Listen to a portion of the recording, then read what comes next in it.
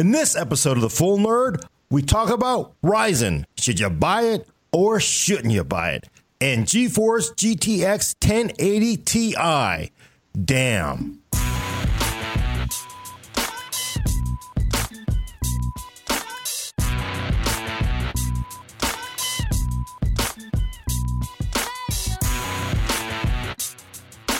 Welcome to The Full Nerd, episode 18. 18. Is it 18? Yes. Recorded on March 2nd, 2017. I'm Gordon Mong with co-host Brad Charkis. Hello. And controlling the vertical and horizontal is Adam Patrick Murray. I'm not controlling anything right now. He's not controlling. Gordon, nothing is working today. Gordon, I have a question. Have you ever had one of those days where you just wish you were on a Mac? Like just that everything worked, you know? Like...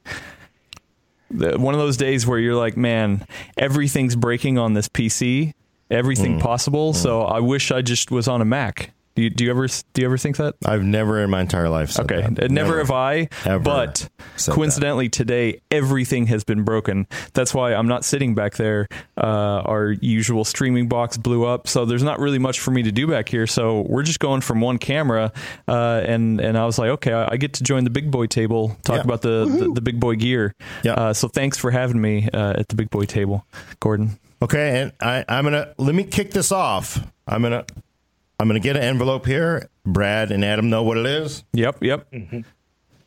Tax papers. Don't forget to do your taxes. Okay, announcing the winner for the best CPU core to performance to cost ratio. Oh, this is gonna be good. And the envelope is Core i7. Woo, my God, Intel is not here to accept. Come on down. But I will make the speech for Intel today. I will say we've been charging you $1,000 for 8 cores for a long time, and we've been thinking this strategy might not work, but it's paid off, and we now have the best 8-core CPU for the $1. I mean, it's amazing. It's in the envelope. I can't. I got it. Wait. Oh, wait a minute. Wait. Hold on. Actually, hold on. Somebody's just talking to us from the back. We here actually know there may have been a mix-up. Yeah, we think there's a mix-up. Actually, apparently the $1,100 Core i7 6900K is not the winner. Man, wow. And it is, yes, it is indeed Ryzen. Oh, man, best. Good job. Yes. Congratulations. I had to bring that up. That was a good timely thing you just did there. I like that, Gordon. Yeah, I thought that was fun. You didn't expect that. See, I did not expect that. I thought you were going to bring out the paper so we could eat our words. That, but so I was like, oh man, you're going to start right off on the top. We're going to start right on the top, having us eat some words. But nope, that was good. I surprised you. You guys did not expect that. I liked it. I was confused too. I thought, it's in the envelope. I'll read it off. Clearly, that's what it is. All right, it's all about Ryzen. 1800X, 1700X, and 17 are out today. You've seen the benchmarks. My reviews on PCWorld.com. There's a lot of stuff to talk about. Clearly, content creation. This chip is kick-ass, right? I've done Premiere. I've done Cinebench, Handbrake. I've done a ton of different rendering.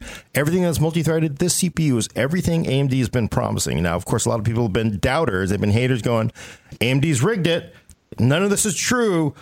We want to see independent reviews, and I will say I have done the independent reviews. Multi-threaded task. Ryzen is all over Broadwell E. But what about that time that AMD gave you that money hat? Oh, the money hat. Yes. Yeah, I mean, you probably should disclose that. The money hat for saying that. Yes, I always like that. Yeah, look at the car I drive. Yes, but So.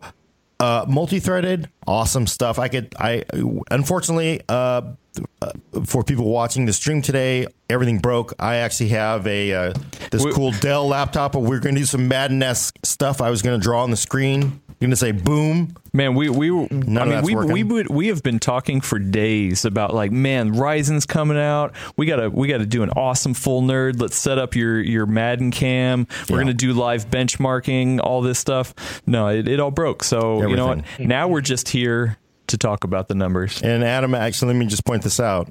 What is in the machine that broke? It is the original winner of the best 8-core CPU, The Core i7, Core i7 6900K.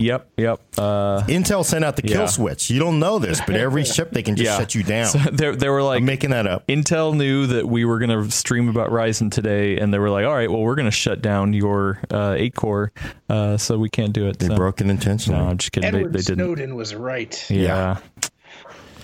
Anyway. So, I can, it's tough, but I'm looking at, and of course this actually works for the audio people. I have to describe to you what I'm seeing. Multi-threaded, it basically validation here. 1800X is, my numbers show, slightly faster than 6900K.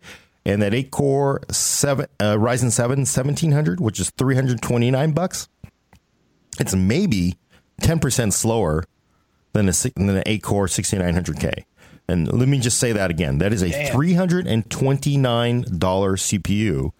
That is just not that much slower than a 6900K at $1,100. And that's in Cinebench, multi-threaded. And let's see if I can get this other stuff to work, because nothing's working, right? Of course. Yeah, today is the day where nothing works. Cinebench multi-threading. Yeah, okay. Let's just do it this way then. All right, then... What's another number I want to talk about? So Handbrake, very good one. I'm gonna bring up Handbrake here. So Ryzen 7 1800X took to encode a 30 gigabyte 1080p file took about 1,355 seconds. 6900K 1,429 seconds. So Ryzen a little bit faster in a Handbrake encode. And again, here's the kicker, though. Ryzen 7, $1,700, $329. It's just 1,500 seconds. It's just a little bit slower than that $1,100 Intel chip. That's nuts. I think we should step back for a minute. What did you give it in its final review? In the final, we don't actually, interestingly, award stars. Well, I mean, but you know what I mean? Just like overall... Like from a high level, what are you thinking? So for high level, so I do have some concerns about Ryzen. I think, honestly, if you're doing content creation, sort of like you are the perfect customer for Ryzen, right? Oh, I mean, yeah. Now you do video that editing, box broke. Yeah, you do video editing. You really need all this multi-threaded performance. You're just getting so much bang for your buck with it. But one thing I have an issue with is the chipset around it. It does kind of bug me that the CPU itself has 16 PCIe lanes, Gen 3, plenty. It's actually very similar to a Kaby Lake or Skylake, a Z270, Z170 build. Yep. So if you have basically 16 PCIe Gen 3 going straight to the CPU.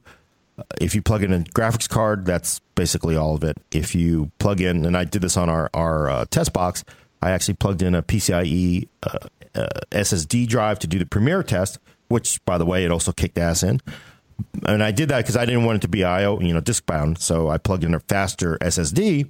But once I did that, my GPU dropped to by 8 speeds. Now, for the most part, that you're not going to see that unless you're at super high extra resolutions. But it just, it kind of kills you that you're like, if you're running basically a graphics card and you're running a bunch of PCIe devices and then a bunch of NVMe drives, and you've got this thing just loaded up. Ryzen, even though it's an 8-core chip and has all the performance of a high-end Intel 8-core chip, the chipset around it is still pretty much consumer-grade chipset, which is something that people should think about. I think for most, it's interesting to me because it's it's clearly like the strength is the prosumer pro market, and yet the chipset around it is something that's for consumers basically. Right, and I do think that AMD basically said, you know what, realistically.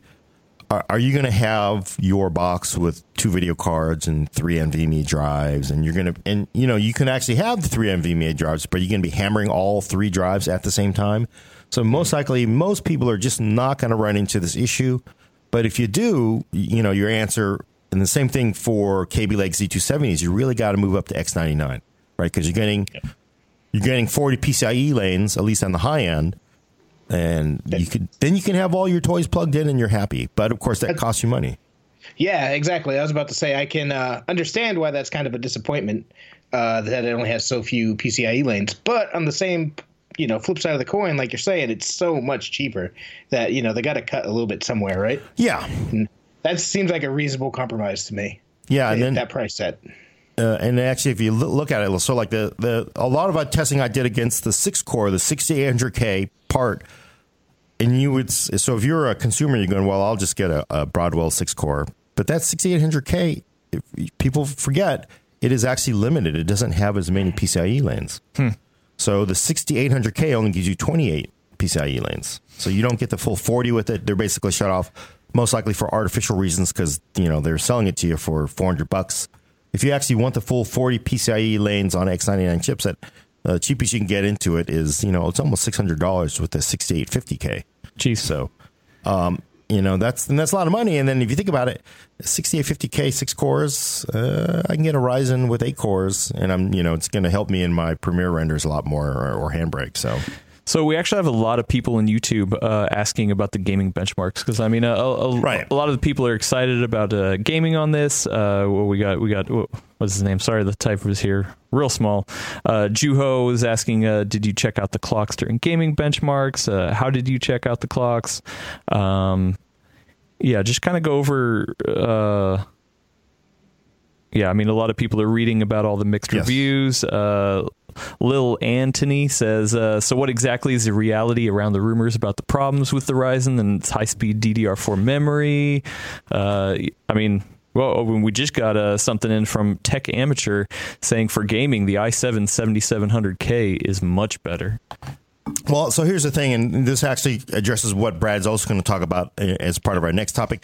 I ran, basically, when you do a CPU benchmark, you run it at 1080p, you run it at, medium settings. The idea is not to have your GPU bottleneck your tests. At the same time, you do that in like Tomb Raider. I'm pushing 500 frames a second in. Let me pull up the benchmarks here.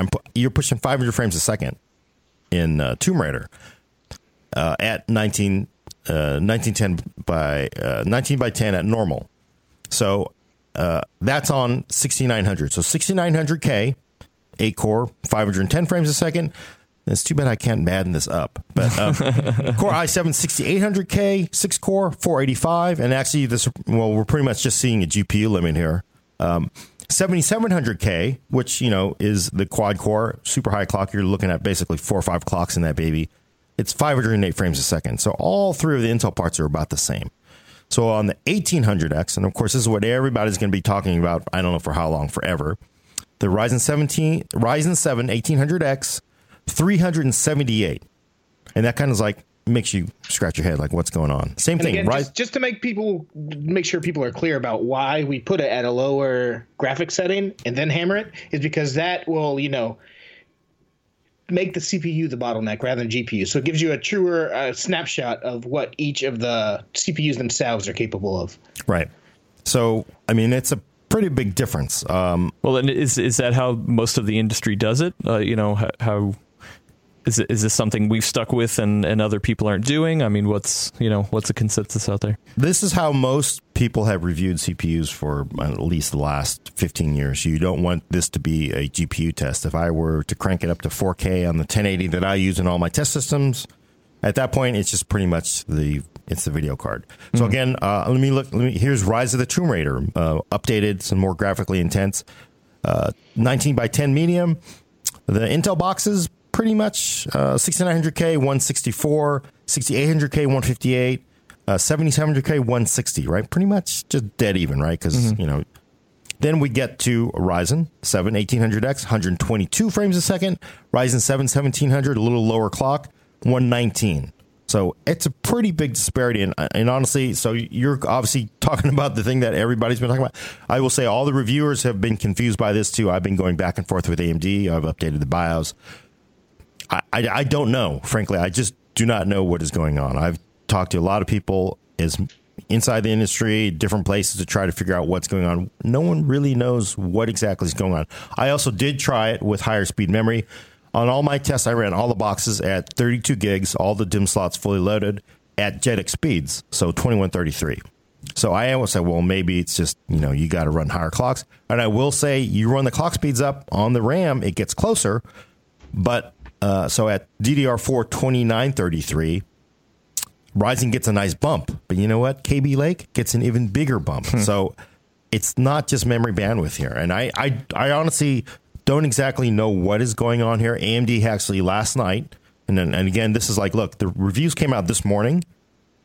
Last night, AMD sent out a statement saying, hey, you know what? You know, we understand there's these issues. You play it at regular game settings. Let me make this clear to everybody. You play it at regular game settings. If you're, 1910, Brad is going to talk about this. We're going to say Brad. He's got to put on his bestest clothes because people are going to burn him. You play your games at resolutions you would. I'm not going to buy a $500 1800X with a 1080 card and play at 1910 medium or normal settings. I will be playing at 25 by 16, 25 by 14, very high and ultra settings. At that point, it's pretty much a GPU is your bottleneck, and Ryzen to all the Core i7s is pretty much dead even. But Gordon, most people still have 19 by 19 by 1080 panels. Majority of gamers, right? The overwhelming majority. But I mean, and of course that gets into like, would you really have a 1080 card to be playing at 19 by 10? Well, you really shouldn't be. At that point, you should have a faster monitor. Overkill. But let me say so again at the game settings and the resolutions you would be playing at, it's not that bad. It's pretty much a GPU is holding you back. It's not the CPU. But AMD last night basically sent out a statement saying, hey, look, we know people are seeing these problems at low game settings, low resolutions on a lot of games. Here are some games where it's actually fine.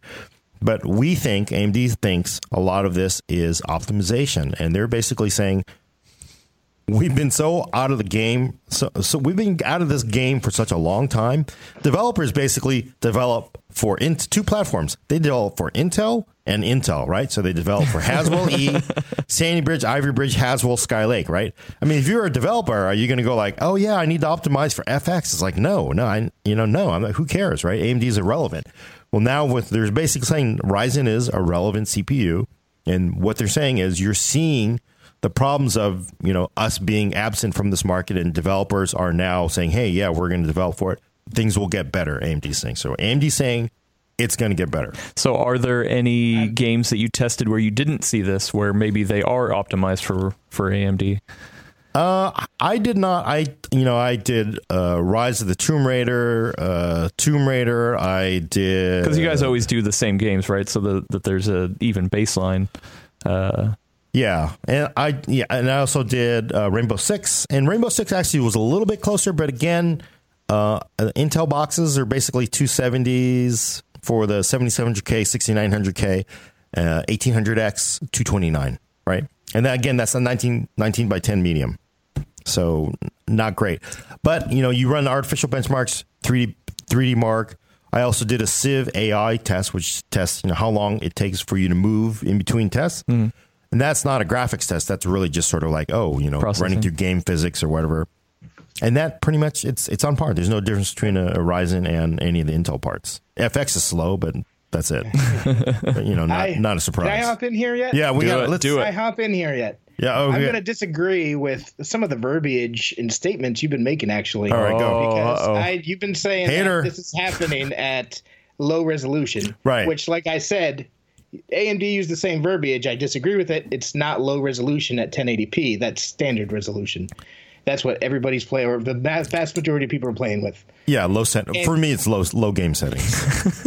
But yes, his normal is way too low. Yes. And he must not play Counter-Strike. And I'm also gonna go with, yes, you probably wouldn't pair mainstream class graphics card with the $500 1800X, but I think you very well could with the $329 1700X. Right. So 1700. I think it's still valid. Yeah, 1700. Pardon me. Yeah. So Brad is going to bring this up, and if you go to the site, you can read Brad. He basically built. Should we just move on to the next topic? Yeah, sure. Brad basically built a Ryzen 1700 with a low-end card, right? Or, entry-level card. I built two different machines, actually. First, because I got my kit in really late, like right close to the weekend, and you already handled comprehensive review. So I'm like, hey, what can I do that'd be useful and fun? So I did two different builds. I did one, this is, now that AMD finally has a top-end processor again, I did, hey, let's pair that with the Fury X. Now that, AMD, we can finally build an enthusiast class high-end PC with that. So I have a liquid-cooled, fire-breathing, Fury X and 1800X PC designed for these higher resolutions, 1400, 4K, so on and so forth. And I also built a 1700 Ryzen 7 1700, the $329 chip, and I paired that with the RX 480, which is, AMD's top of the line Polaris card, the best mainstream card you could get. Is the results is that 200 or 250? I can't remember. MSRP changes. Now you can get them for the 4 gigabyte for just under 200. You can get the 8 gigabyte for just over 200. Did you use the 4 gig or the 8 gig card? 8 gig. Okay. 8 gig. And the results were wildly different. So Intel won. Yes. Intel won on the cheap one. Intel won on the cheap one. As people who watch the show probably know, I've been personally waiting for Ryzen myself because I've been looking to build a PC. And Ryzen was coming so close. I'm like, hey, let's wait. Let's see what it can do and compare it to what Intel has. So what I actually did, because Gordon was kicking ass on the actual review, is I built this Ryzen PC with the 1700 and the 280, and I compared it against my PC, my personal PC, which is 5 years old, still runs a 3570K. I use the same RX 480 inside of it. This one right here, actually. Nice. And the Ryzen chip got smoked. Huh. Smoked at 1080p. I only was able to run a handful of games because I got this review kit very, very late.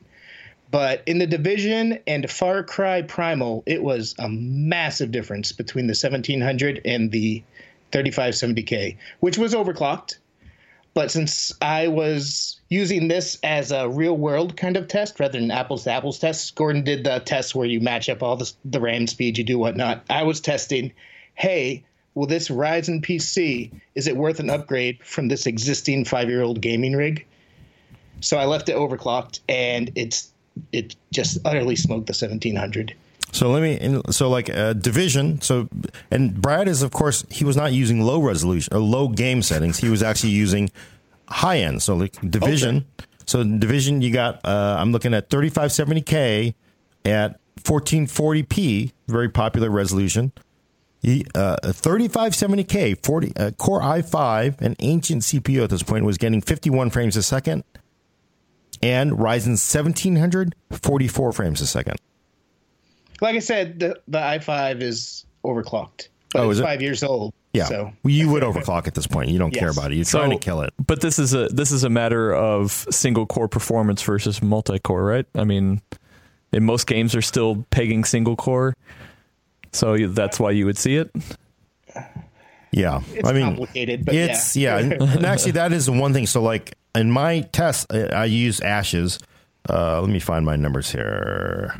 So I actually used the Ashes of Singularity. It's everybody's favorite DirectX 12 tech demo. That's actually a game that you can buy.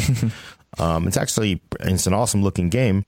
So, and my numbers are also off. So I did the CPU focus, which is where they take the game and they throw just a crap load of objects on the screen to increase draw calls. And Ryzen was 32 frames a second for 1800X, 30 frames a second for 1700, and 6900K with 8 cores, $1,100, 48 frames a second, right? 7700K was 38 frames a second. So definitely the greater cores on the Intel part, and whatever is going on, it's higher speed. But again, this is on Ashes of Singularity, and yesterday we also got statements from Oxide through AMD, basically saying, hey, Ashes of Singularity, it's a great DirectX 12 benchmark. We're still working on it on Ryzen. So they think, and basically the guys who make this game says, we're optimizing, we're just getting the parts now, but we think there's incredible amount of performance that will come from it. And another interesting tidbit, I knew you were doing the CPU test, so I actually used Ashes of the Singularity as well in my tests. I used the GPU focused, because that's much more representative of the actual game itself. So I used that, and that was actually the one win that the Ryzen 1700 got versus the 3570K. And fairly significantly, too. Yeah, I'm looking by at a the lot. numbers. So The 3570K, won by just a little bit in DirectX 11, but once you flipped on DirectX 12, the Ryzen system whomped it. yeah, so 10%. Brad, he was getting at DirectX 12, 52 frames a second for that Core i5, and 58 frames a second on the 1700 part. Yeah, so that was the win. So what they're saying about DirectX 12 more cores, I mean, that could very well wind up being a good thing for Ryzen in the future. But interestingly, in my high-end build, the one with the 1800X and the Fury X, I compared that to Haswell E system, the 8-core Haswell E, not Broadwell E, Haswell E. And the results are very close. Ryzen still lost, but it was typically by only 3 or 4 frames per second. So once you're playing in those high-end resolutions with those high-end cards, where it's more GPU limited rather than CPU limited, there definitely isn't a massive difference between, Ryzen and Intel's Extreme Edition platform, like they were saying. Right. So I don't know. This is probably going to confuse a lot of people because the results are unlike. It's complicated, and the results are unlike anything I've ever seen, and I've been doing this a long time. I've never seen a CPU that just slaughters or at least matches the competitions and all these other, CPU bound tests, and then come back into gaming and just be off. I mean, again, it's not, I just want to be clear. If you are running a 1080 or 1070 card at high resolutions and high game settings, you're probably not going to see it, but it is just weird. It's just off by a performance amount you would not expect it to be. Well, and it's significant. It's like, if it was like maybe 5%, it's like, okay, whatever. Right. But I mean, this is significant. Taking them at their word and saying, developers need to just optimize, right? I mean, how long does that take? And two, like, will that change anything? Yeah, that's a good question. Like, could the perceptions, like, right out the gate just be like, oh, okay. I mean, we're getting tons of comments in here being like, based off of this stuff, I canceled my Ryzen order and I'm going to go with Intel. Yeah, because everybody read the reviews today, and I guess, and that's why Brad's story basically saying you shouldn't pre-order stuff. I was saying that the day that they pre-orders. Yeah. I mean, it's bad enough when you buy a $60 game and Batman Arkham Knight comes out busted, or Assassin's Creed Unity comes out busted. But if you're buying a $300 to $500 processor, wait for the reviews. I think that's the goal of this, because Ryzen does kick ass in so many different ways. But if you're just a straight pure gamer or almost pure gamer at the most commonly used resolution in the land, then it's probably not an upgrade for you. And you wouldn't know that unless you waited for the reviews. Right. And it's fair because, I like to sort of think of like what platform. I was talking with a reader this morning, and he was like, oh, man. He's like, I'll probably wait. So this dude's got a 5930K, which is the, Haswell E 28 lane, the $350 6-core part on X99 with two 980 cards. And he's not going to upgrade to Ryzen. It's like, honestly, if I had that build, I wouldn't do it either, because you're not really seeing it's not really worth it to throw everything away, buy a new board and do everything over again for not a lot more. Well, I think the question now is, right, I mean, so many people have been waiting to build, for Ryzen, but now it's like, do you continue to wait to see if things get optimized? Because if things do get optimized by the end of the year, and they can bring up that gap, then it's still a better deal. You can't. Yeah, I don't know. In my opinion, you can't. Whenever it comes to technology, you can't bet on the future. Yeah. Because the future, you never know what's really going to happen. And the technology realm promises, different expectations come up all the time, and then just don't pan out. It sounds like most people. There are some people, that seem they're going to stay on the fence, but it seems like the majority of the people at least chiming in are like, oh, okay, I've been waiting, now I'm going to go ahead and get Intel. So if they can't get that main push at the beginning, that's where they needed it, right? Yeah. That's one thing that's interesting though, is with all those cores, because the big difference between the 7700K and Ryzen is all those cores, right? Yeah. So if you're streaming or you're doing Twitch or you're capturing video or something like that, I wasn't able to run those tests because, again, we got this review kit very, very late, or at least I did. But that could very well be an advantage for AMD because video processing needs those cores.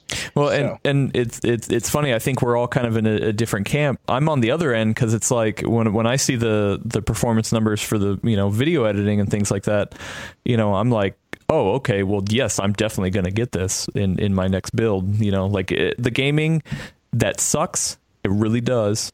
But also at the same time, like, it's not like, I'm not a Gordon here. I'm not expecting, 500 frames a second on every game. So, but the benefit that I could see in the media creation stuff is totally worth it for you, right? And I want to say that it's very much based on use. If you're really a 95% gamer, you really don't need to pay for 6 or 8 cores, right? You don't need a Ryzen. You don't need a Broadwell E. Honestly, hell, you're fine with a Core i5 KV Lake part, right? Or even Skylake part for the most part. It doesn't matter. Or stick with your Ivory Bridge part. It doesn't put your money into a graphics card. So, but if you are someone who is into content creation, you're not a 95% gamer. You do download videos off the internet. You do occasionally do multi-threaded tasks. You do need to do lots of things at the same time. Or as Brad was saying, you want to stream. You want to suddenly become the next PewDiePie. You're going to need more cores because you basically have to encode and play the game at the same time on one box, and you can do that with more cores, and Ryzen does give you that. So that's a good use for it. And for me, like I would make the choice. I would make the choice for my needs. I would do 8 cores. Like, what can I get? Who can give me 8 cores the cheapest right now? And good. Well, today, alongside the launch of this, AMD also gave some high-level details about the Ryzen 5 series, which one's going to be 4-core 8-thread and one's going to be 6-core 12-thread. And I'm really interested to see how that 6-core holds up. Yeah. Well, and especially as these, you can imagine if the 8-core is $329, the 6-core is going to be pushing down to Core i5 prices, right? We're talking, I'd guess they're going to charge $250 for a 6-core chip, right? So with hyperthreading. So that's basically sort of like a 6800K for half the price again. But... So real quick, we've had some chat in here about a couple more things. Power consumption, like what people are asking about power, kind of cover that a little bit. Yeah, so I didn't get to do power testing again. I will say, if you go out and you read all the reviews on the internet, everybody's like, man, these things got it really late. A lot of people got these things last minute. People were testing with last minute. Power testing is not always my highest priority because I sort of think, you've got a desktop system with a video card, 2 SSDs, and 3 hard drives. Are you really trying to be all green in your electric car? No, this is your monster performer. No, you got one breaker, and you got to share everything. The toaster and the gaming PC. Right? It's all in the same breaker. You don't want to overblow it. But definitely the 1700, the Ryzen 7 1700 it just sips power. I was running some tests, eyeballing stuff against the 6800K, and it was like. I think it was like at 100 watts. I mean, with a 1080 in there, of course, this is a GPU load. And, the Broadwell E would be at maybe 110, 120. So you're not looking at a significant savings, but... Actually did some power tests. Oh, great. Nice. But it's not...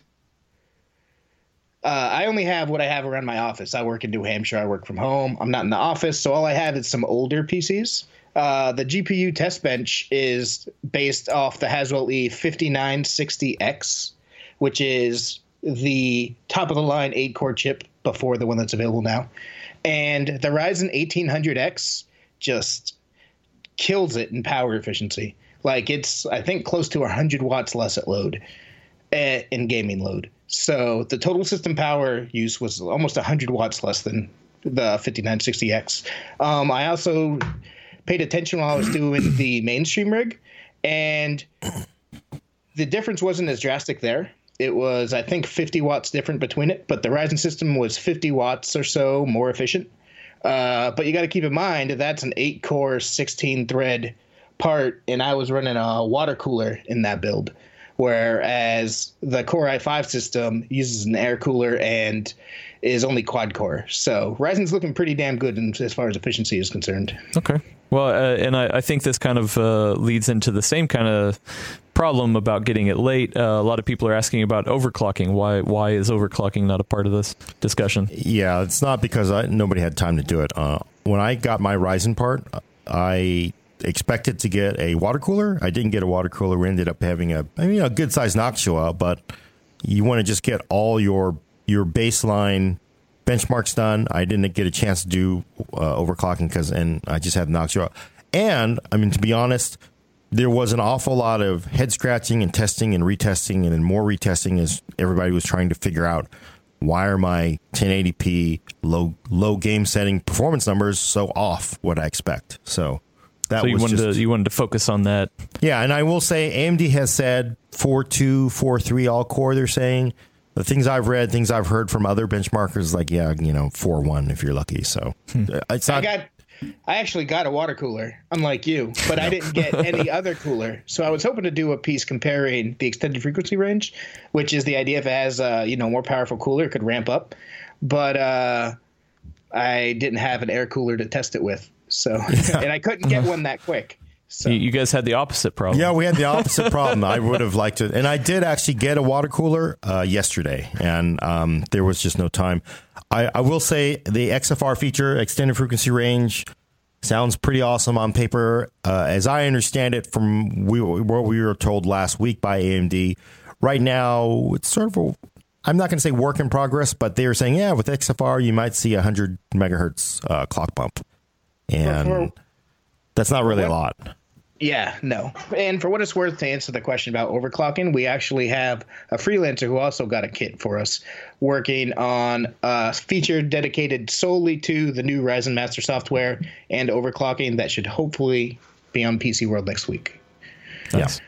But I mean, there's just been a lot of information. It's hard to remember it all, but as I understand it, also, the way you overclock with Ryzen is not what we're used to if you've been overclocking with Intel or Intel parts, frankly, because on a Broadwell E, you basically say, hey, I want to do a 2-thread overclock to X numbers, right? So if I'm only running lightly threaded tests, crank them up to this. As I understand it, with Ryzen, you sort of set a target range for all cores, and that's it. So you're not going to really be pushing these sort of like, only 3 cores hit this number, super high clocks that you've gotten out of, like, say, Broadwell E. So we got a question earlier on. We're chat's going so fast I can't remember who it is. So sorry about that. Is Ryzen going to be good for console gamers? I'm not sure. I'm not sure it matters because the PlayStation 4 Pro is already out, right? Yeah. Well, I mean, in the future, could Ryzen be, I would say yes. My opinion is yes. I would say the flip side. No, I would say that it's better for PC gamers for 8-core parts to become more accessible because that's what consoles already use. But we've been locked into a quad-core reality on PCs. So if more game developers do indeed start optimizing for 8-core things for the masses, then I think that would be better for PC gamers in the future. I don't see console gamers necessarily getting much out of it. Well, but don't they still have to develop for the lowest common denominator, which is consoles? Which so unless consoles move away from, consoles they already have 8 cores, 8 cores. very low power, right? I didn't realize. But I'm going to argue yes, Ryzen 8 core is good because I know everybody's disappointed over 1080p, low frame rate, low quality settings, but AMD has essentially democratized 8-core computing, right? If you think about it, Intel has never sold an 8-core chip for less than $999, right? Yep. And the new one is $1,089. So, if you're a developer and you're going, I really need to burn, 20% of engineering resources so that the 5 guys who have, and gals who have an 8-core Core i7 can play this game. No, they're going to be a hell no. I'm going to put it into music. I'm going to put it in all this other stuff. Basically, if you're getting an 8-core CPU for $329, list price $329. So for all we know, in 3 months it'll be under $300, right, on street. If you're getting an 8-core CPU for under $300, and gamers are like, you know what, I'm going to buy it anyway because I want to stream. I want to be PewDiePie, right? Without without the stuff that gets you in trouble with YouTube. Yeah, you don't want to be PewDiePie right now. You don't want to be PewDiePie right now. No, but you want to do it. They may do it. There's a developer. Okay, look, everybody's got access to 8 cores. They're cheap. I'm going to do it now, right? So it's like this is. It's weird because Intel is its own worst enemy sometimes because they've been years and years and years of trying to get people to support, 8 cores. Yeah, but it's like you charge $1,000. Ain't no one going to ever have these things for people to support. So it's like, where's the chicken and egg? AMD steps here. We get Ryzen. You get 8. Everybody's got 8 cores for an affordable. $320. And it's awesome in multi-threaded tasks. So I think that is actually good for console gamers.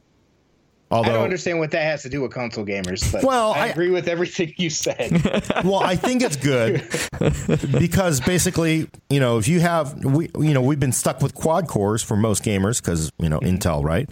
So, but if developers if they're developing for consoles and develop for PC, I mean, look, consoles don't exist anymore, folks. They don't exist. They're basically PCs, right? Good point. Good point. It just makes it easier for developers. And if they're saying, hey, we've got, 16 threads on PC, we've got 8 threads, who knows next gen consoles, what you're going to have, right? It's like, it just makes it easier for developers. That means they have more time to make it a better game for everyone. And, more cores is better.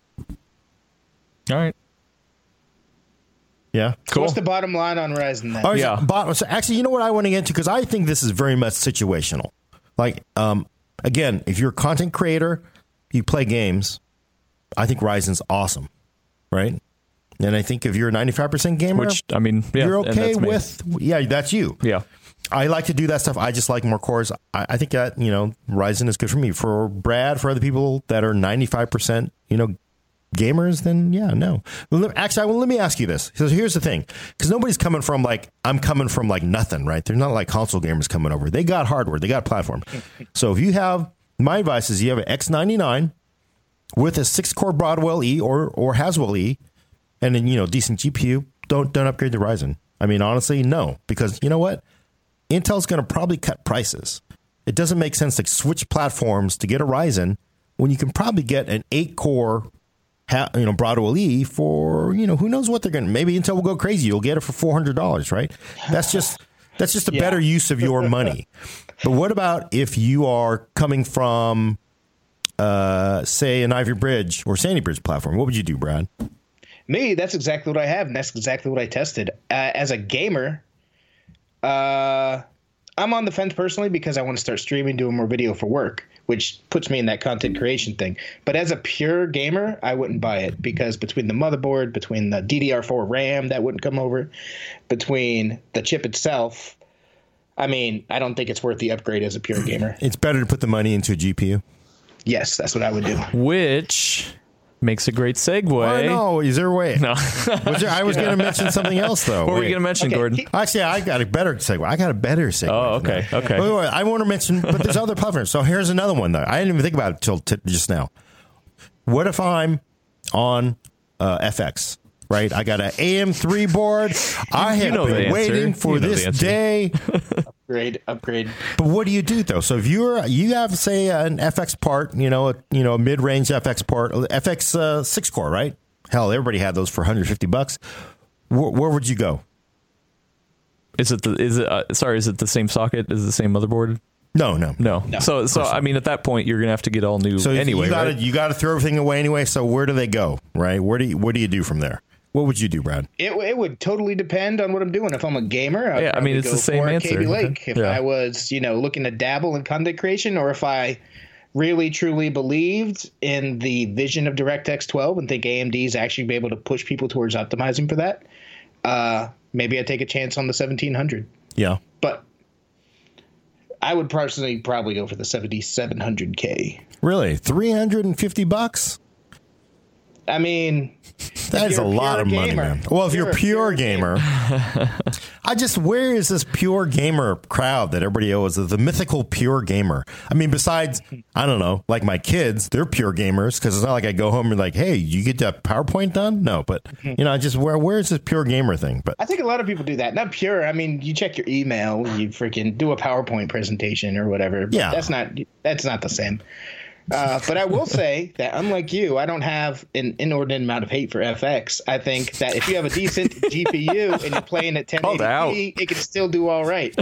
So really look at the benchmarks. Yeah, and consider whether or not it's worth your money to upgrade. And there's plenty of people in the chat here that say they are on FX. So, you know. Yeah, I think it really goes either way depending on what you do. If you are going to stream, if you need that core count, go Ryzen. If all you're going to do, because you get paid to play games by somebody somewhere, then it's 7600K though, don't you think? Don't you think it's a little? Yeah, 7600K. Yeah, I would do that. The Core i5. Okay, here's the last one. What if you're on? Because there's still plenty of old platforms. What if you're an old X79 user? You got a 6-core, Sandy Bridge E, right? Mm-hmm. Where do you go? You guys got any opinion on that? I do, but I just like to ask because I don't want to just hear myself flap my lips. I'd go Ryzen because you're obviously getting into 6 cores for content creation reasons, and Ryzen is the star of the show, price to performance, and sometimes in price and performance. Yeah. So. Yeah, I mean, once again, I don't see most gamers who are like, man, I really got to swing for those extra cores. Like it just. I don't think they're out there. PewDiePie. Hopefully that changes soon. But he's not just a gamer. He's not just a gamer. DirectX 12 is coming out slow. It's slower than any of us want, right? No, I mean, it's fair to say that at this point. Yeah. But just this week at a Radeon event, AMD just announced that they have a multi-game, multi-series partnership with Bethesda, the company behind Doom, behind Wolfenstein, behind Elder Scrolls, behind Dishonored, behind Prey, so on and so forth, behind Fallout, to implement Vulkan in their titles, because AMD worked with Bethesda last year, id Software, to put Vulkan and AMD tech in Doom, and it kicked major ass. It did. All kinds of performance stuff. Oh, yeah. So now they're looking to put Vulkan inside of these games. If that kind of stuff picks up, then in that case, maybe a year from now, the story will be much different for the 1700. So Marcos in the YouTube chat is saying, and maybe this is a good way to put a final nail on it. So was Ryzen all hype? No, not at all. I think you want to go first. Yeah, I think we should both air because we seem to have somewhat of a different opinion on the thing. But I will go first since I talk more. It's not against the hype. I think they have delivered everywhere on content creation. They have democratized the CPU core. I mean, high thread count is available to people who aren't, super rich at this point. So they have done that. I do think there is disappointment on, again, for some gamers at lower game settings.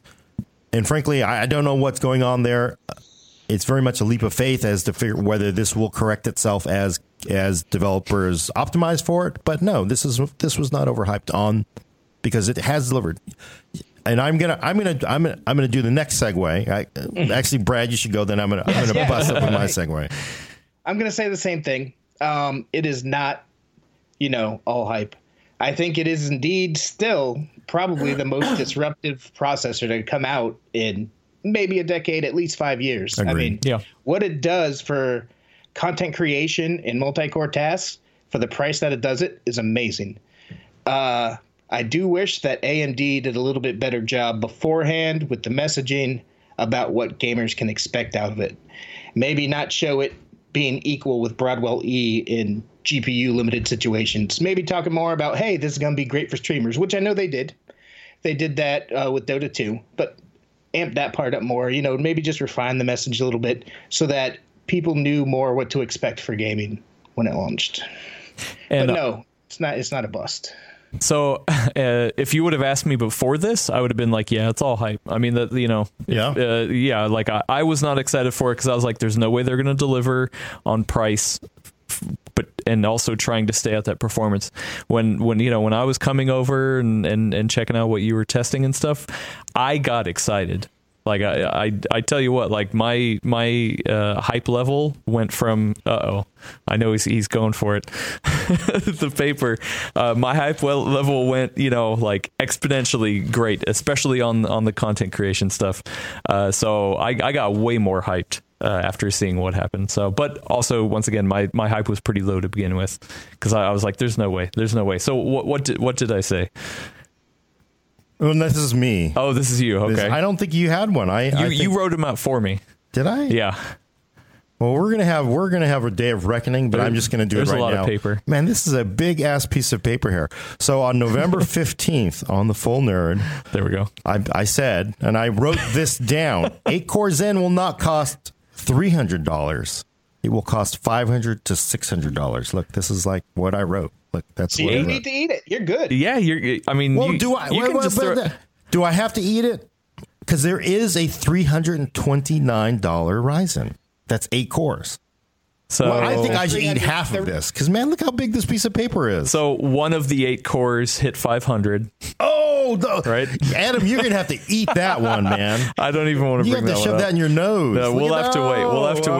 We're gonna save that for Day of Reckoning. I'm gonna eat half of this though, so I think I was half right. You were half right. You were also half wrong. And people don't. I would give that to you, but I like to see you eat paper. So people don't know that on the podcast, I basically say, look, you were gonna, because basically journalists and analysts, we just like to make stuff up, and we never are held to account for it. They sure do. So I said we're gonna write these things down on paper, and then if you're wrong, you're going to eat it. So I'm going to tear this piece of paper in half. Oh man, you got some more coffee in there to drink it down. All right, good.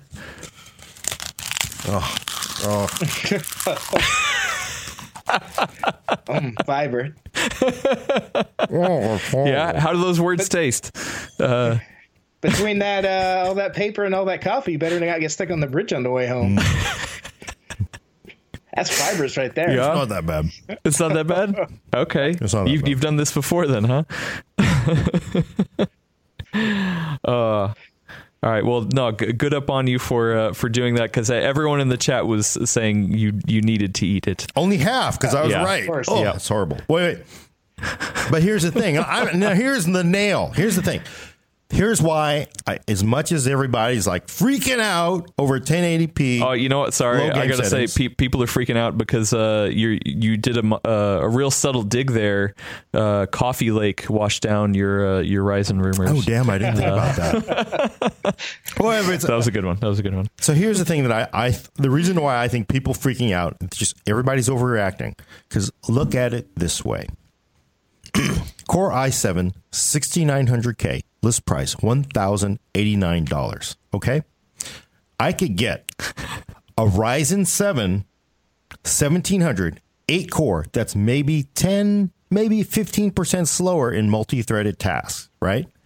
And I could get a GeForce GTX 1080 Ti for the same price as that 6900K. I mean, just think about that. Which card? 6900, the GTX. Oh, this card. This card. Boom. That's my segue. Nice. Look at that. Yeah. Brad has one. We actually we faked it. That's not even a real thing. We printed it out. It's faked. I'm sorry. That was such a great segue. We might as well kill it again. I forgot there are some questions about motherboards, because I know you guys got different motherboard options, right? I mean, this isn't a review of motherboards, but I like everyone kind of got different stuff. Anything you want to say about that? And then we'll do another segue. Weird. Usually, everybody gets the same thing, but for these, everybody got wildly different coolers, wildly different motherboards. Yeah. So right. I mean, is there anything to report from there? Any standouts? Any like? Go ahead, Brad.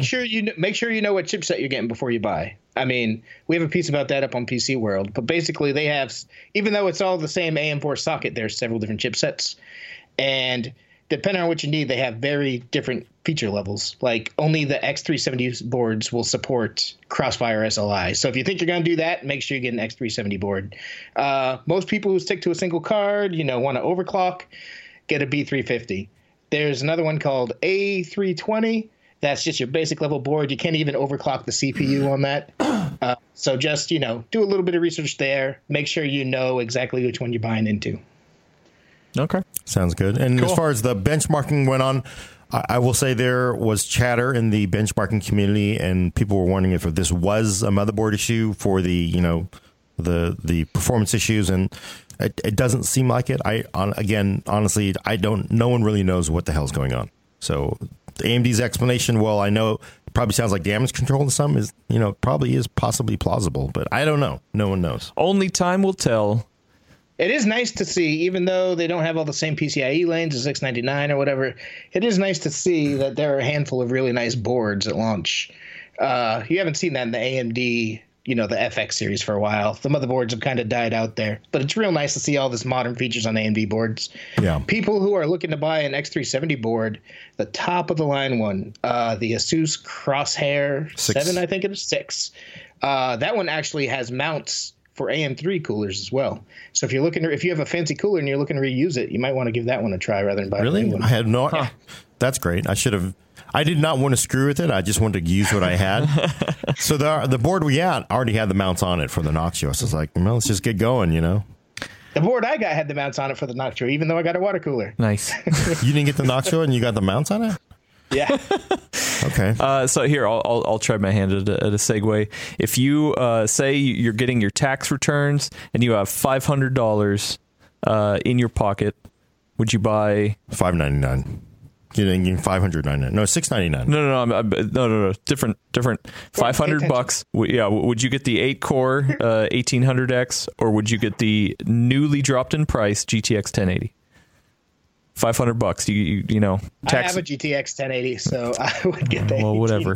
I think it's tough because you don't. It's not just the CPU here. You got to buy RAM. You got to buy motherboard. It's tough. You're buying a new platform. I'm not good at segues, Gordon. But that's what happens. Well, that's why I was using it earlier. Yeah, I know. I'm sorry. I disrupted let me just say that again. Let's just because that needs to be emphasized. Let's roll back the tape. Adam, go ahead. Roll back the tape. Core i7, right? Core i7, 600K, 1089.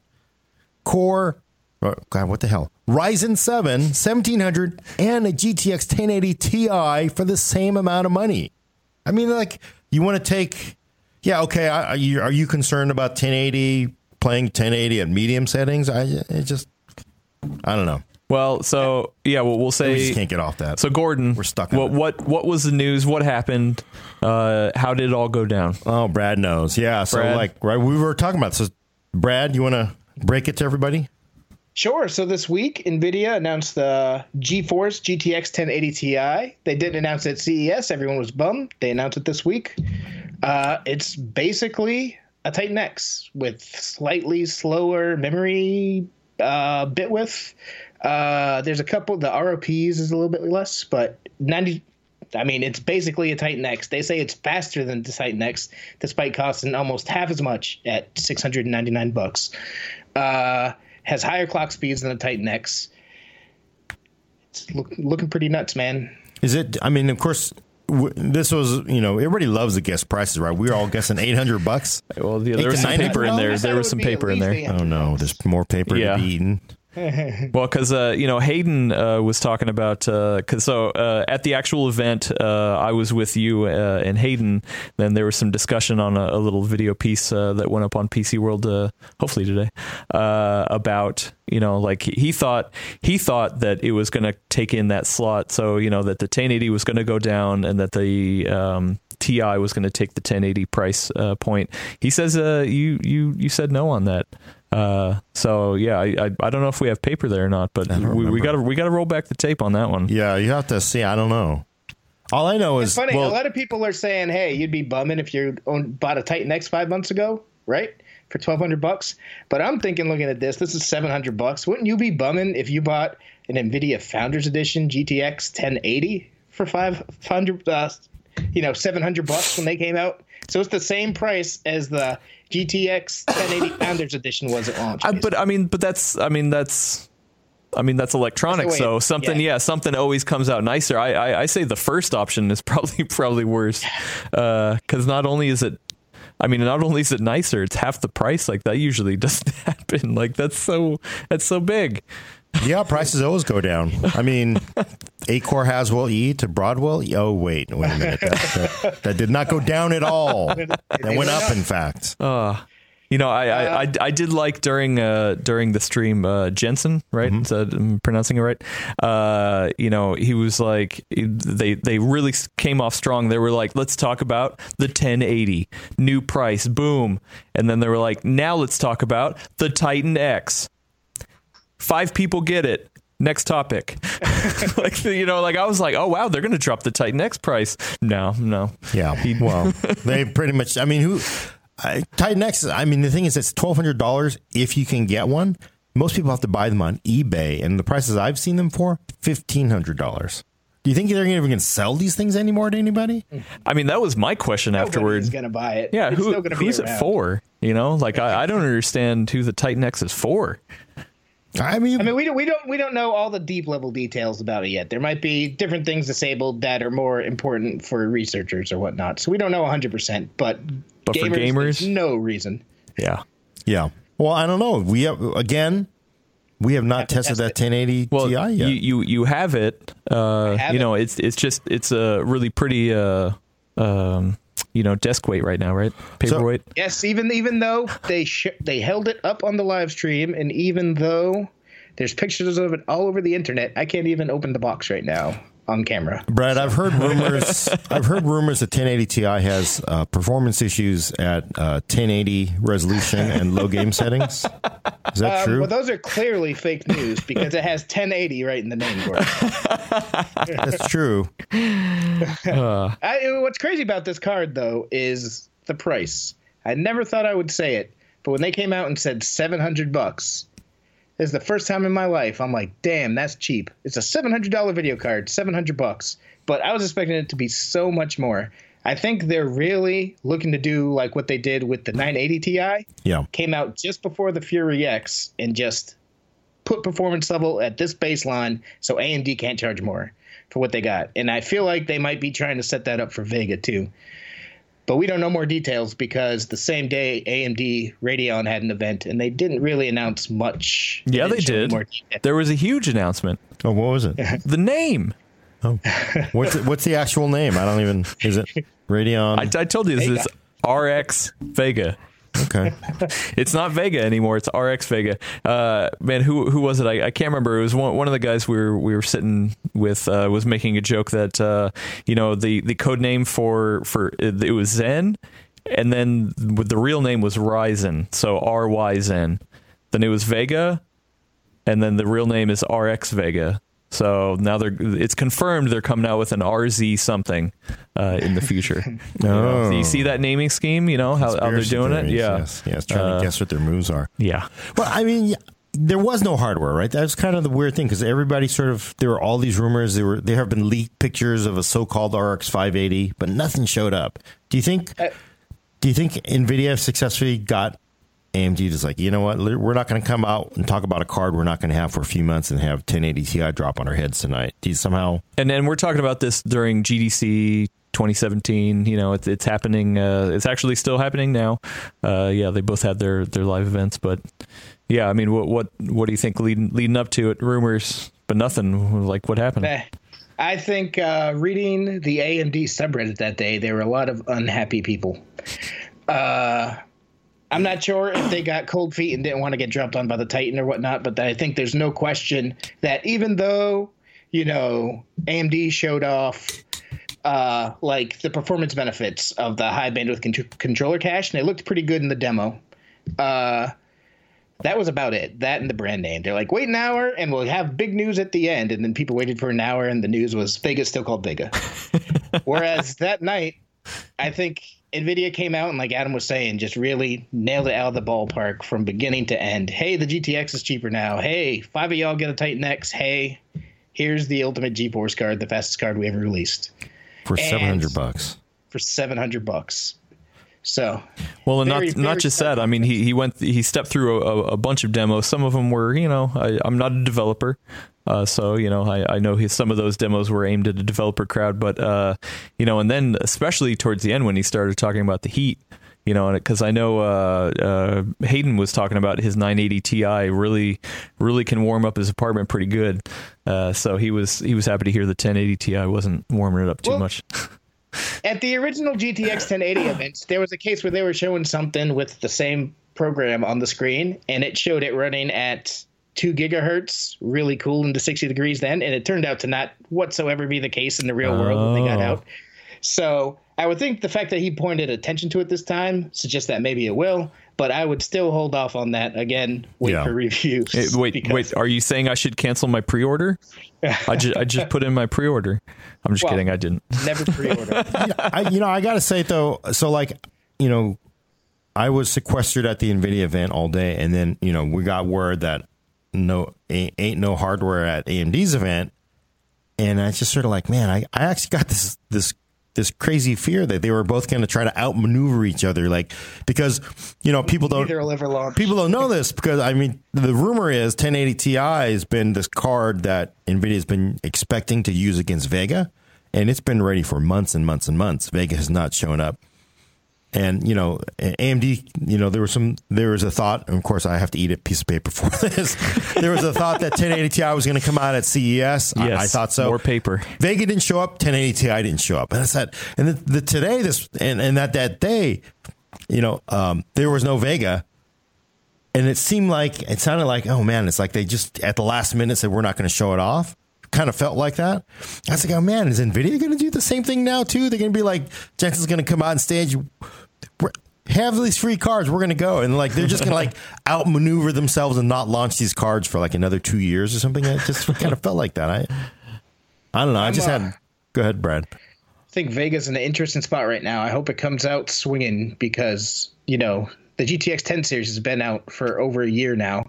The Fury lineup came out 2 Christmases ago or something like that. Right. It's been a long time since AMD fans have had an enthusiast level card. So I hope Vega comes out swinging. We'll have to see.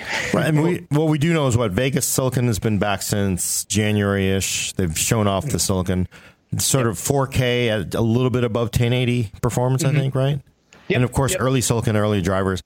Do you think it's got any maneuvering room with 1080 Ti now? If the performance is truly faster than a Titan X? We don't know. When you're talking about GPUs, right, there's typically more than one. Like we talk about Pascal GPUs, there's a whole lineup of them. We don't know the Vega performance that we saw in Doom, a little bit above the 1080. We don't know which, GPU that was. That could be their entry level one. That hopefully isn't their high end one. You know what I'm talking about. Right. Yeah, that would be a move. People were talking, they're like, it's called Vega. It's not the 580. It's not the 490. It's just Vega. And I had people asking me, does that mean there's only one card?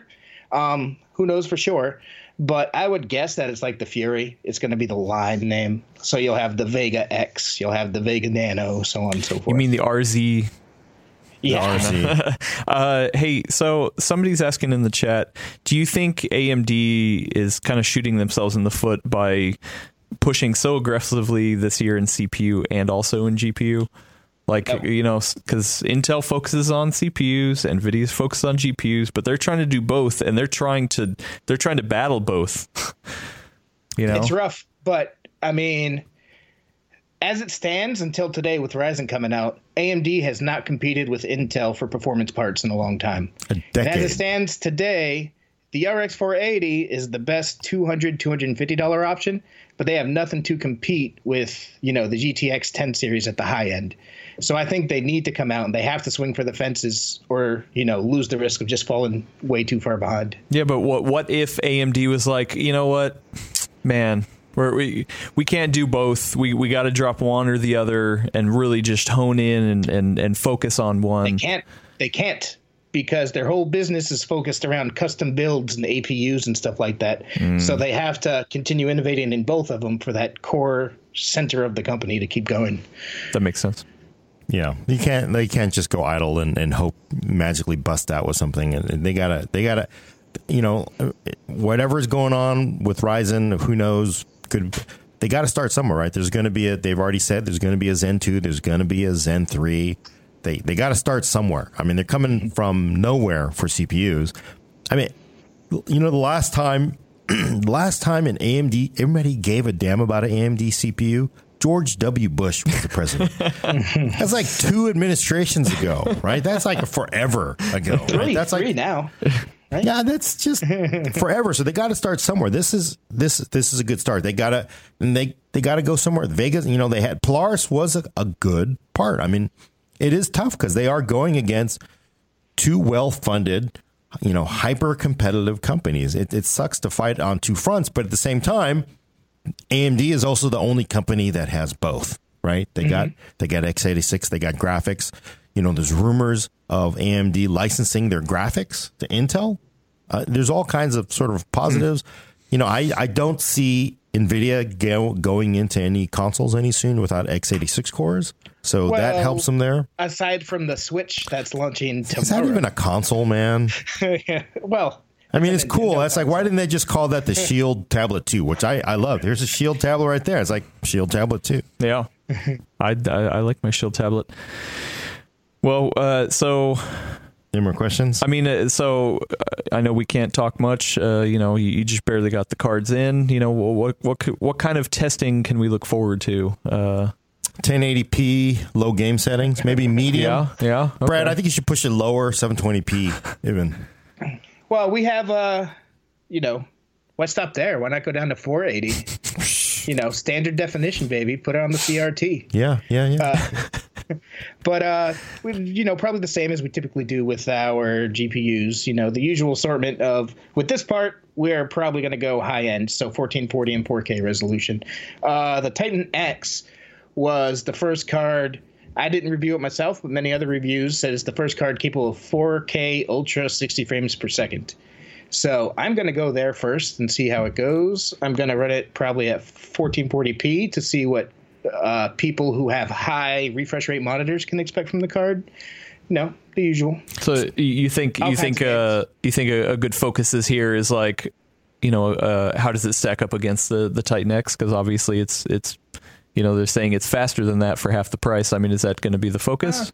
I think it's better to compare it against the GTX 1080, because if you didn't buy a Titan, very, very, very, very few people would buy a Titan X. But a lot of people were buying the GTX 1080 at $600. $700 for this is only $100 more than that. So I think that's the comparison that's the most valid. But I'm going to test it. I don't have a Titan X, but I'm going to test it against the 1080. I'm going to test it against the Fury X, because even though it's old, it's AMD's best card right now. See how it hangs. Yeah, but at $500, you could get a 1080. You could just say, hey, forget about it's coming out. Yeah, but $500 more. $200 more for. I'm going to tell you, a lot of whenever I do GPU reviews, at the end I try to issue advice based on value proposition, because what you're looking for, it really depends on the kind of monitor you're running.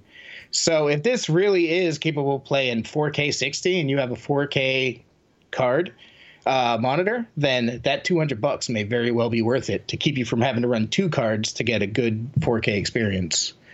Two cards? Who does that? That's conjecture. I wouldn't. Haters. So, Brad, the one thing that NVIDIA was pushing is this card. It's got an unusual frame buffer size, 11 gigs of RAM. Titan X has 8 gigs in 1080, I think, right? Yes. So they're saying that, look, this card, NVIDIA was saying, look, this card is going to be good for 5K. People are like, why would you keep adding? I mean, that's a lot of memory for a consumer video card, gaming video card. And they're saying, look, every year, every generation, the video games start using more and more frame buffer. We think 11 gigs is going to be great. They said 5K gaming. So do you think something you need to test 5K, or is that's just silly? Man, that's just silly. I mean, come on. The 4K gamers are the 1% at this point. I mean, can you buy more than, I know there's one Dell monitor that's 5K, I think, right? There's a Dell 5K. There's an HP 5K that's actually really affordable. The Dell's a just beautiful, sweet monitor. And then there is an iMac you can get that has a 5K panel. But you can't put graphics card in. Well, let me just tell you, and I need to point this out. That external enclosure, right? Wait, Ryzen 1080 Ti. I mean, Skylake X might be coming. Awesome stuff. None of it on the Mac. I just had to point that out. Poor Mac people. All things no one will be thinking about in Mac land. To be fair, though, you know what's also not on Macs? What? All those blue screens death that Adam was suffering today. Yeah, but you know why that happened. Yep. The Intel kill switch. Yep.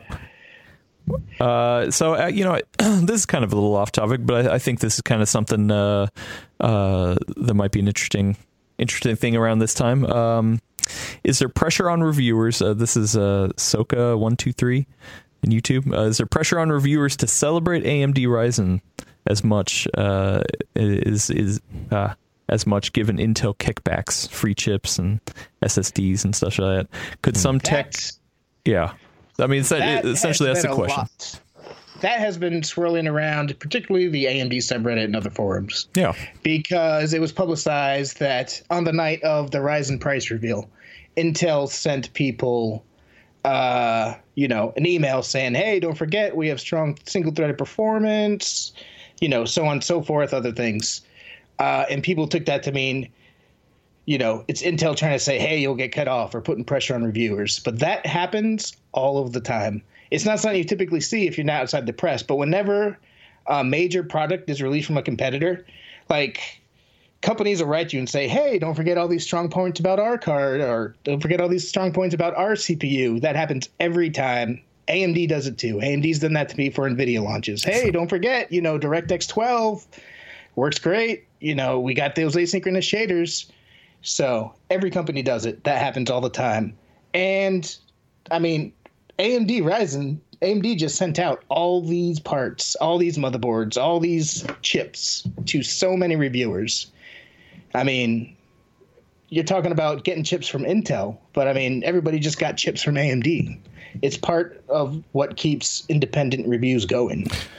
Yeah, and I'll add to Brad. I think one thing I think actually the hardware review press is very much like peer-reviewed science, almost as close as you can get in journalism. Because you know what? If I go out to my Tesla that has an Intel logo on it that they gave me for free, if that were true, and it's not, I go out to my 2000 Honda Accord with the paint peeling off of it. If that were true, then all the numbers would indicate the opposite, and then it was like, whoa, what's up with PC World saying that this thing is awesome, where 95% of the rest of the testers are saying it's not true. You really, it's very hard, I think, for people to be influenced by any of that, because you got your numbers. Other people are going to have their numbers. If your numbers don't match up, and you're driving around a Tesla, and I got a big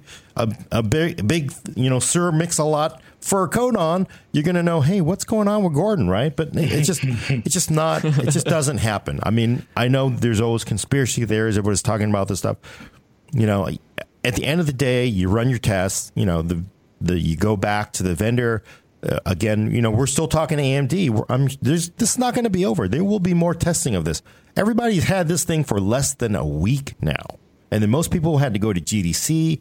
You had, the weekends, people have lives. There's just been not much time to test this. It's going to keep going. But I got to say, all the conspiracy theories about, pressure from anybody. No, there's no actual pressure. Intel and AMD are just, the last thing, Intel and AMD are very much, they're political. It's like covering politics. Both sides are going to be constantly throwing the press their view, trying to spin things. They're going to try to spin you. And it's our jobs to keep you straight. Everyone's saying, hey, you're scared of Intel kickbacks or whatever. One, it's blatantly false. It's not true. Two, seem to be forgetting that when this 10-core chip just came out, every press outlet goes, yo, what the hell? This is pretty badass, but it's $1,700. Are you nuts? Whoa, like $1,723. $1,723. Yeah. And that doesn't include shipping. You still need to pay for shipping. Yeah.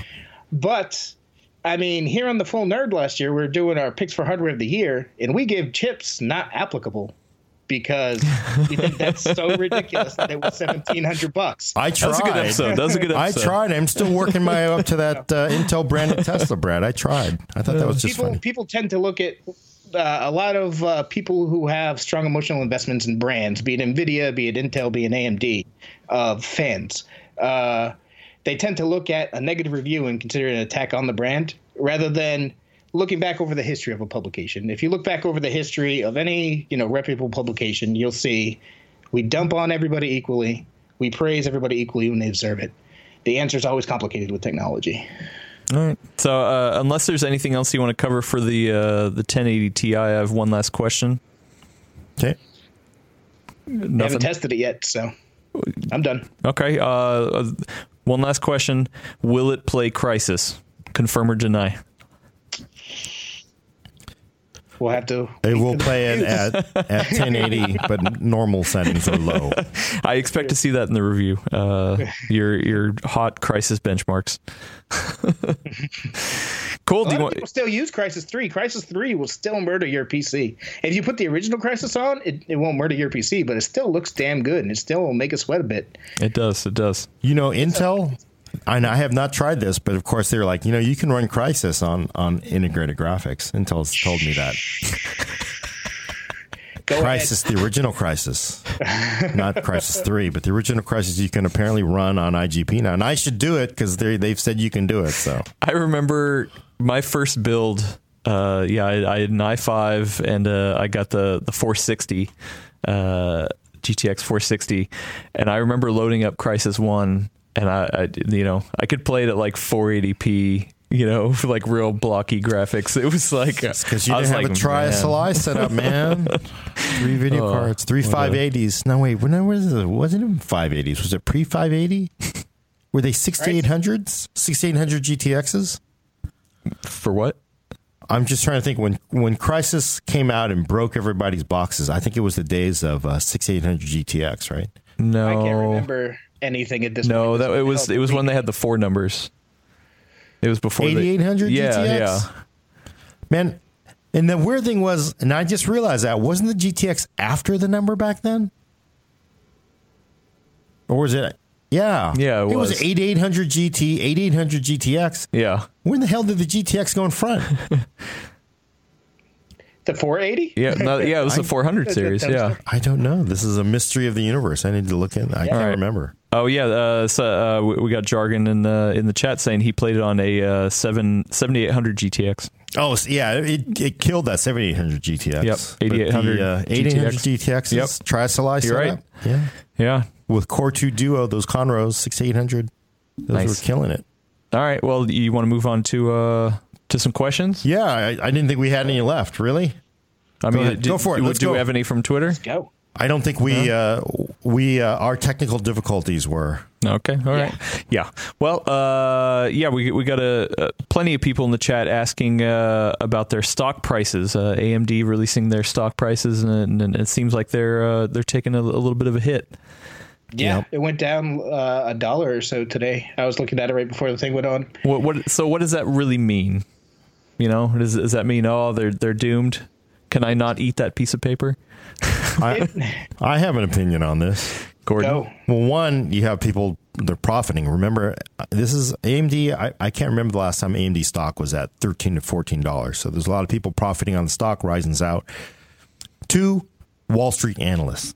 Do you go to Wall Street analysts for advice on what system should you build? Do you need 8 cores? Do you need a 1080 Ti card? No, you don't. Do you really think these Wall Street analysts are gamers and building machines? I mean, there are some, but I'm going to say 99.9% of them are just looking at a spreadsheet somewhere.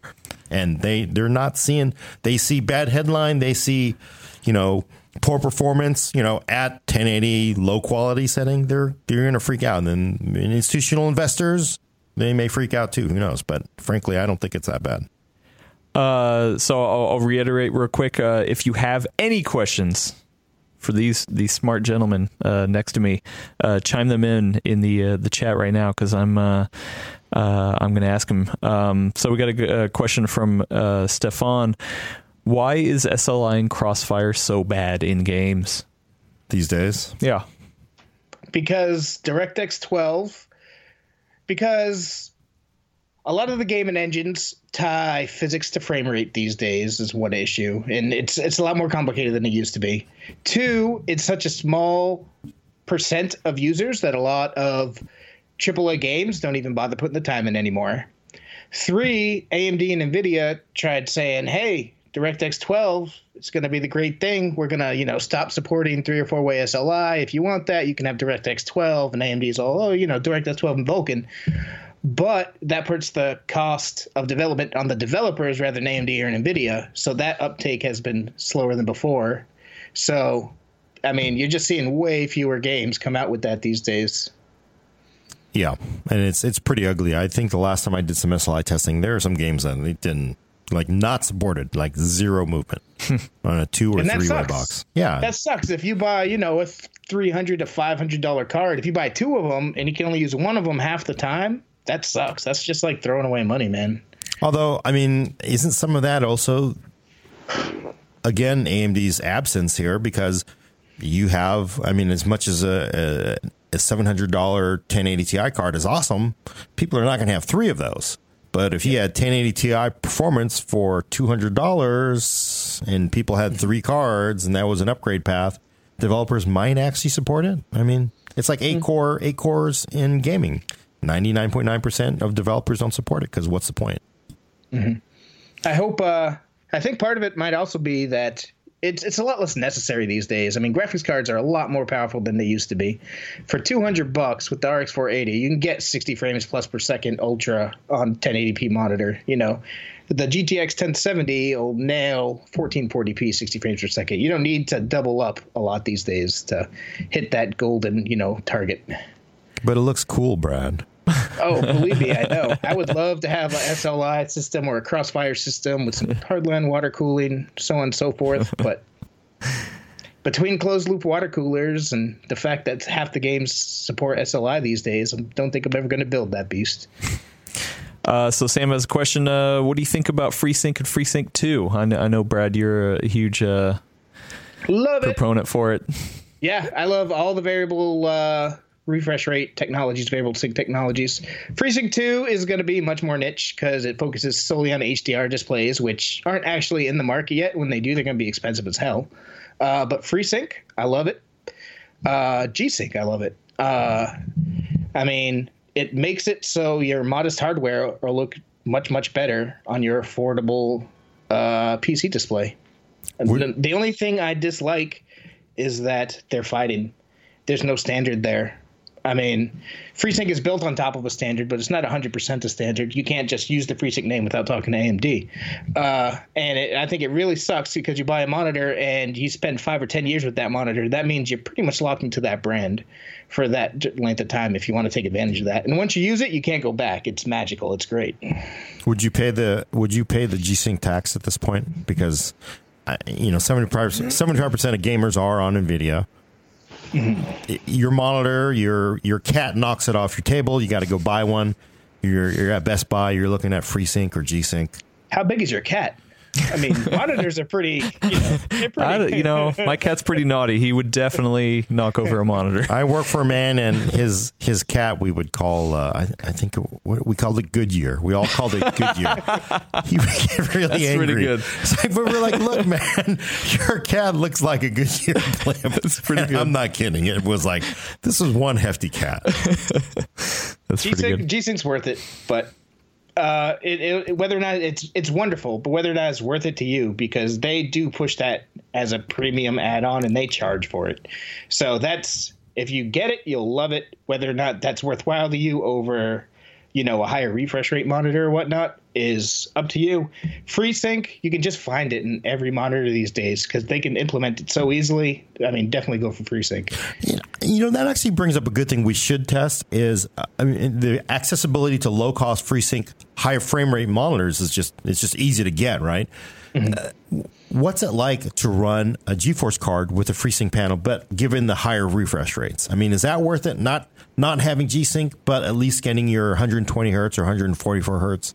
Would that just be like a normal panel, right? Well, but you're still pushing 144 or 160. You're still getting high frame rates, but I'm wondering how bad it is without having G-Sync. So if it's not synced to that, I kind of wonder what it's like, because most likely a lot of people have FreeSync panels and they have G-Sync or GeForce cards. Is it a horrible experience? It would just be a normal panel. I mean, it'd be the same as any other 120 hertz panel. But you'd still get. But I mean, when you go out to buy it, you're not really getting a 144 hertz G-Sync panel on the cheap. Mm-hmm. You might get a 144 hertz FreeSync panel on the cheap. Is it worth doing the FreeSync panel without having the G-Sync portion? I gotcha. Rapid fire. We got plenty of questions here. How long until 1080 Ti AIB cards? They haven't said yet. Okay.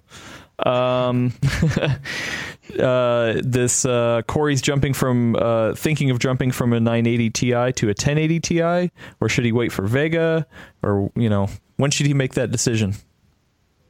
After reviews come out. Says Brad. After the reviews for the 1080 Ti come out, if it does indeed manage to surpass 60 frames per second at 4K, the 980 Ti cannot do that. And if that's important to you, that might be worthwhile now. But it might be worth waiting for Vega. Idea when it's going to launch, other than sometime in the first half of the year. So, yeah, and my advice there is don't buy hardware just to buy hardware. I mean, although I'd love to be able to do that, but you're rocking a 980 Ti and you're playing at 26 by 14. And things are fine. Why upgrade at this point? Just keep going until you're like, oh man, I got to turn things down from ultra to normal, or standard, and then you got to make your upgrade choice. And technology only gets better and cheaper, right? So just wait. I find it's usually best to wait at least 2 generations, right? With graphics cards, buy one now, skip the next one, buy the one after that. It's typically the best bang for buck if you need to stay on the relatively bleeding edge. Okay. Tom asks, will AMD CPUs be available for laptops like Intel CPUs? I think AMD's roadmap is end of this year for a APU version, and also laptops are on the roadmap probably closer to the end of the year. What I'm really interested to see, though, because AMD CPUs that have been in laptops have generally been horrible plasticky laptops. So I'm hoping that we will see Ryzen in laptops that are really nice. Like, look at these 2-in-1s. These are beautiful 2-in-1s. I'd love to see a Ryzen chip in them. Because it's power efficient enough. Power efficient enough, and you got the APU. I mean, you've got especially for content creation. Oh man. Well, I mean, just even yeah. I mean, because sometimes I need to edit a video on a laptop. Well, you'll get. God, I don't know if they have a dual core design, but they must have a dual core design for laptops, unless they think they can squeeze down quad core. But I just as long as they get into nice laptops, and I think that will happen. I think Ryzen is a competitive chip. People just need to stop freaking out. It's a super competitive chip. Yep. I think what AMD's doing, just aside for a second and take it to a meta level, is setting themselves up real well to compete in data server and enterprise space, because everything that Ryzen rocks at is the kind of things you need at a server level. I mean, Vega coming out, a lot of the features in that is aimed squarely at server level stuff. So, and that's where the big bucks are made. So I think they're setting themselves up for that. That's what I think they're doing. Yeah, I mean, I totally 100% agree with Brad, because today also, since we are consumer focused, more Naples news came out. Naples is a 32-core server-focused CPU, right? Whew. Intel tops out at 14, 16 cores? And they are a buttload of money. So I don't know what Naples is going to be priced at, but you're looking at 32 cores. These things are monster chips. So, and as much as we all love our gaming laptops and gaming desktops and all this stuff, if AMD, which is basically non-existent in servers, if they get, I think an analyst told me if they get like 5% of servers, which is incredible, right? If they got 5% of servers next year, you're looking at like $5 billion. So that's really where the play is. That's where a lot of the money is. This is cool stuff to talk about, get headlines, but server is where the big play is. All right. I lost it. Bruce asks, what's the best GTX bang for your buck right now? What resolution, right? It always depends on your monitor. I mean, because what you should do is figure out what your monitor runs at and try to match up your graphics card to that. But I personally think that the best bang for buck is GTX 1070. Does so much. I mean, as long as GTX 1070 kicks all kind of butt. I think overall the Radeon RX 480 is better for the majority of people. But if you're looking for GeForce specifically and flexibility, GTX 1070 kicks all kinds of butt. The 1070 still priced at $350-ish? Right around there. Okay. Yeah, there's always sales that, bring it a little bit down these days now that stocks. Man, it would have been awesome if they cut the price of the 1070 too, right? Because they shaved $100 off the 1080 price. Shave $100 off the 1070 too.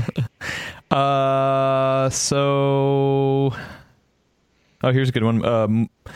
Moise from the UK asks a question. Who came up with the idea of 3570K versus 1800X blog post on PC World? That was me. And that was Ryzen 1700, which is very different from the 1800X. It's $170 different. Because, like I said earlier, as people who watch the show often, I have this 3570K. That's my personal PC, and I've been looking to upgrade because it chokes a little bit sometimes in open world games. It doesn't have all the modern features like NVMe SSDs. It doesn't have USB 3.1. So as a gamer, I wanted to see, hey, does this rig that I already have, is it competitive with, a decent upper end but middle of the line, a kind of PC that people would actually buy, Ryzen, system.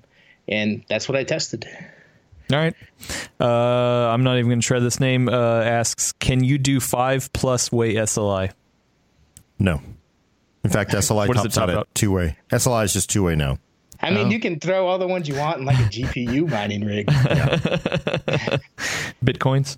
Do you remember there was this XL ATX spec for just an insane amount of graphics cards?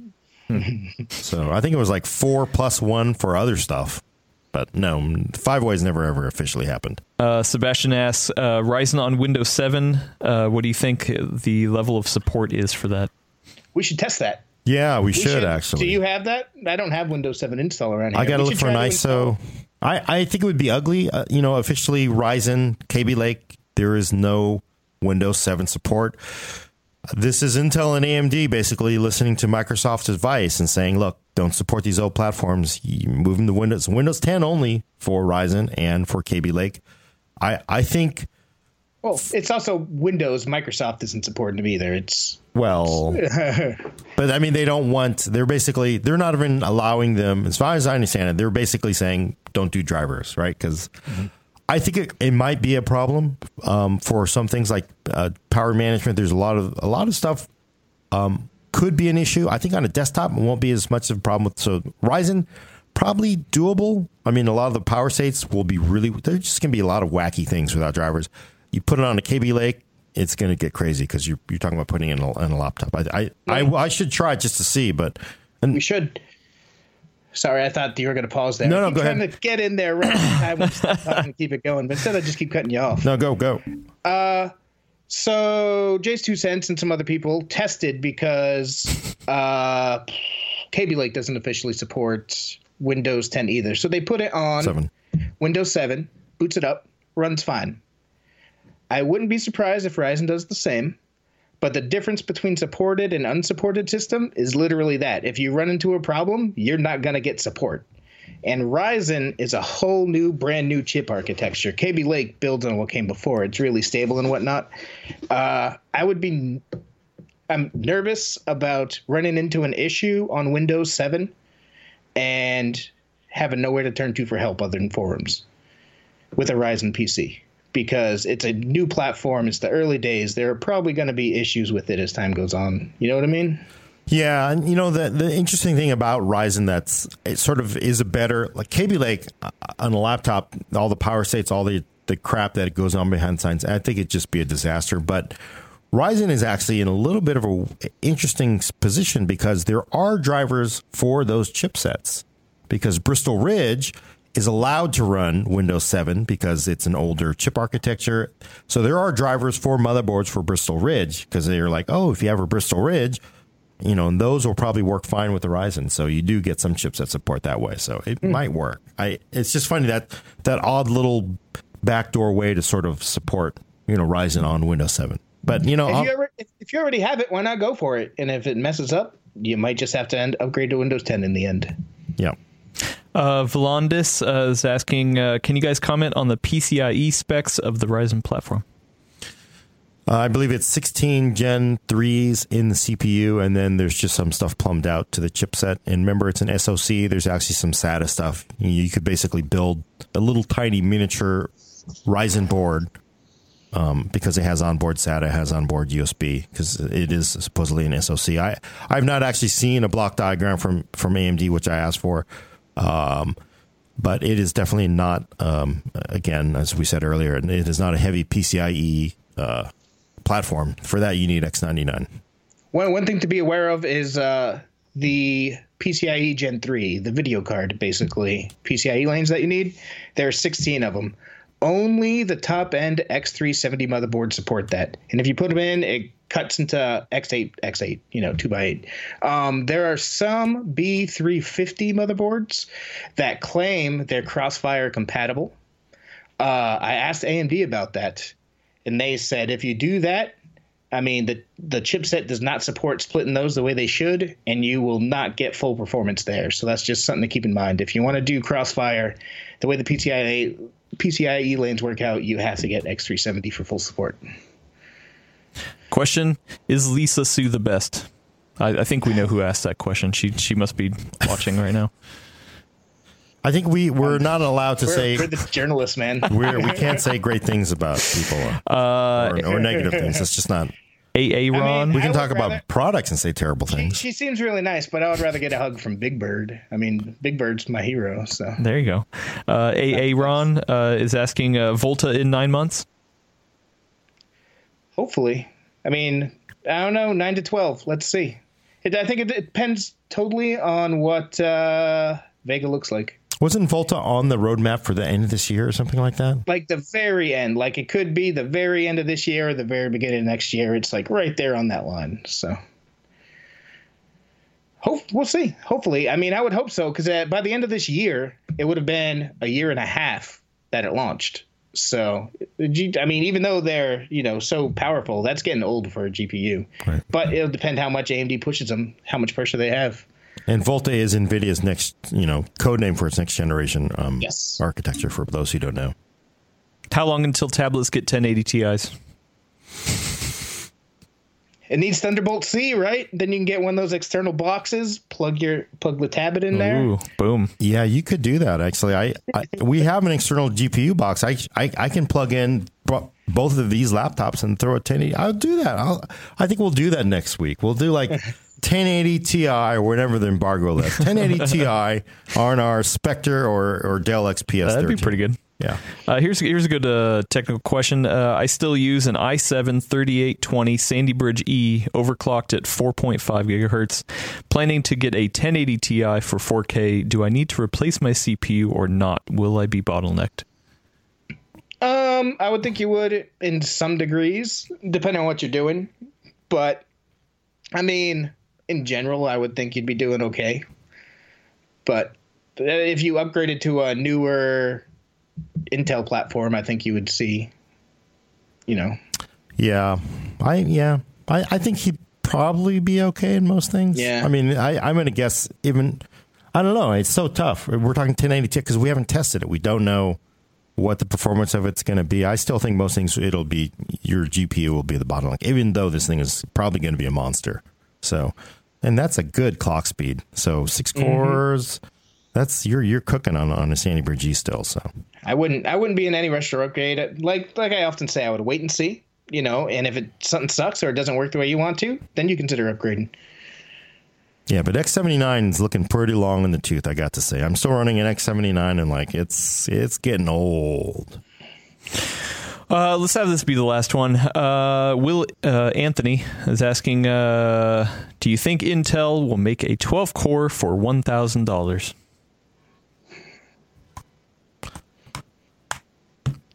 Someday.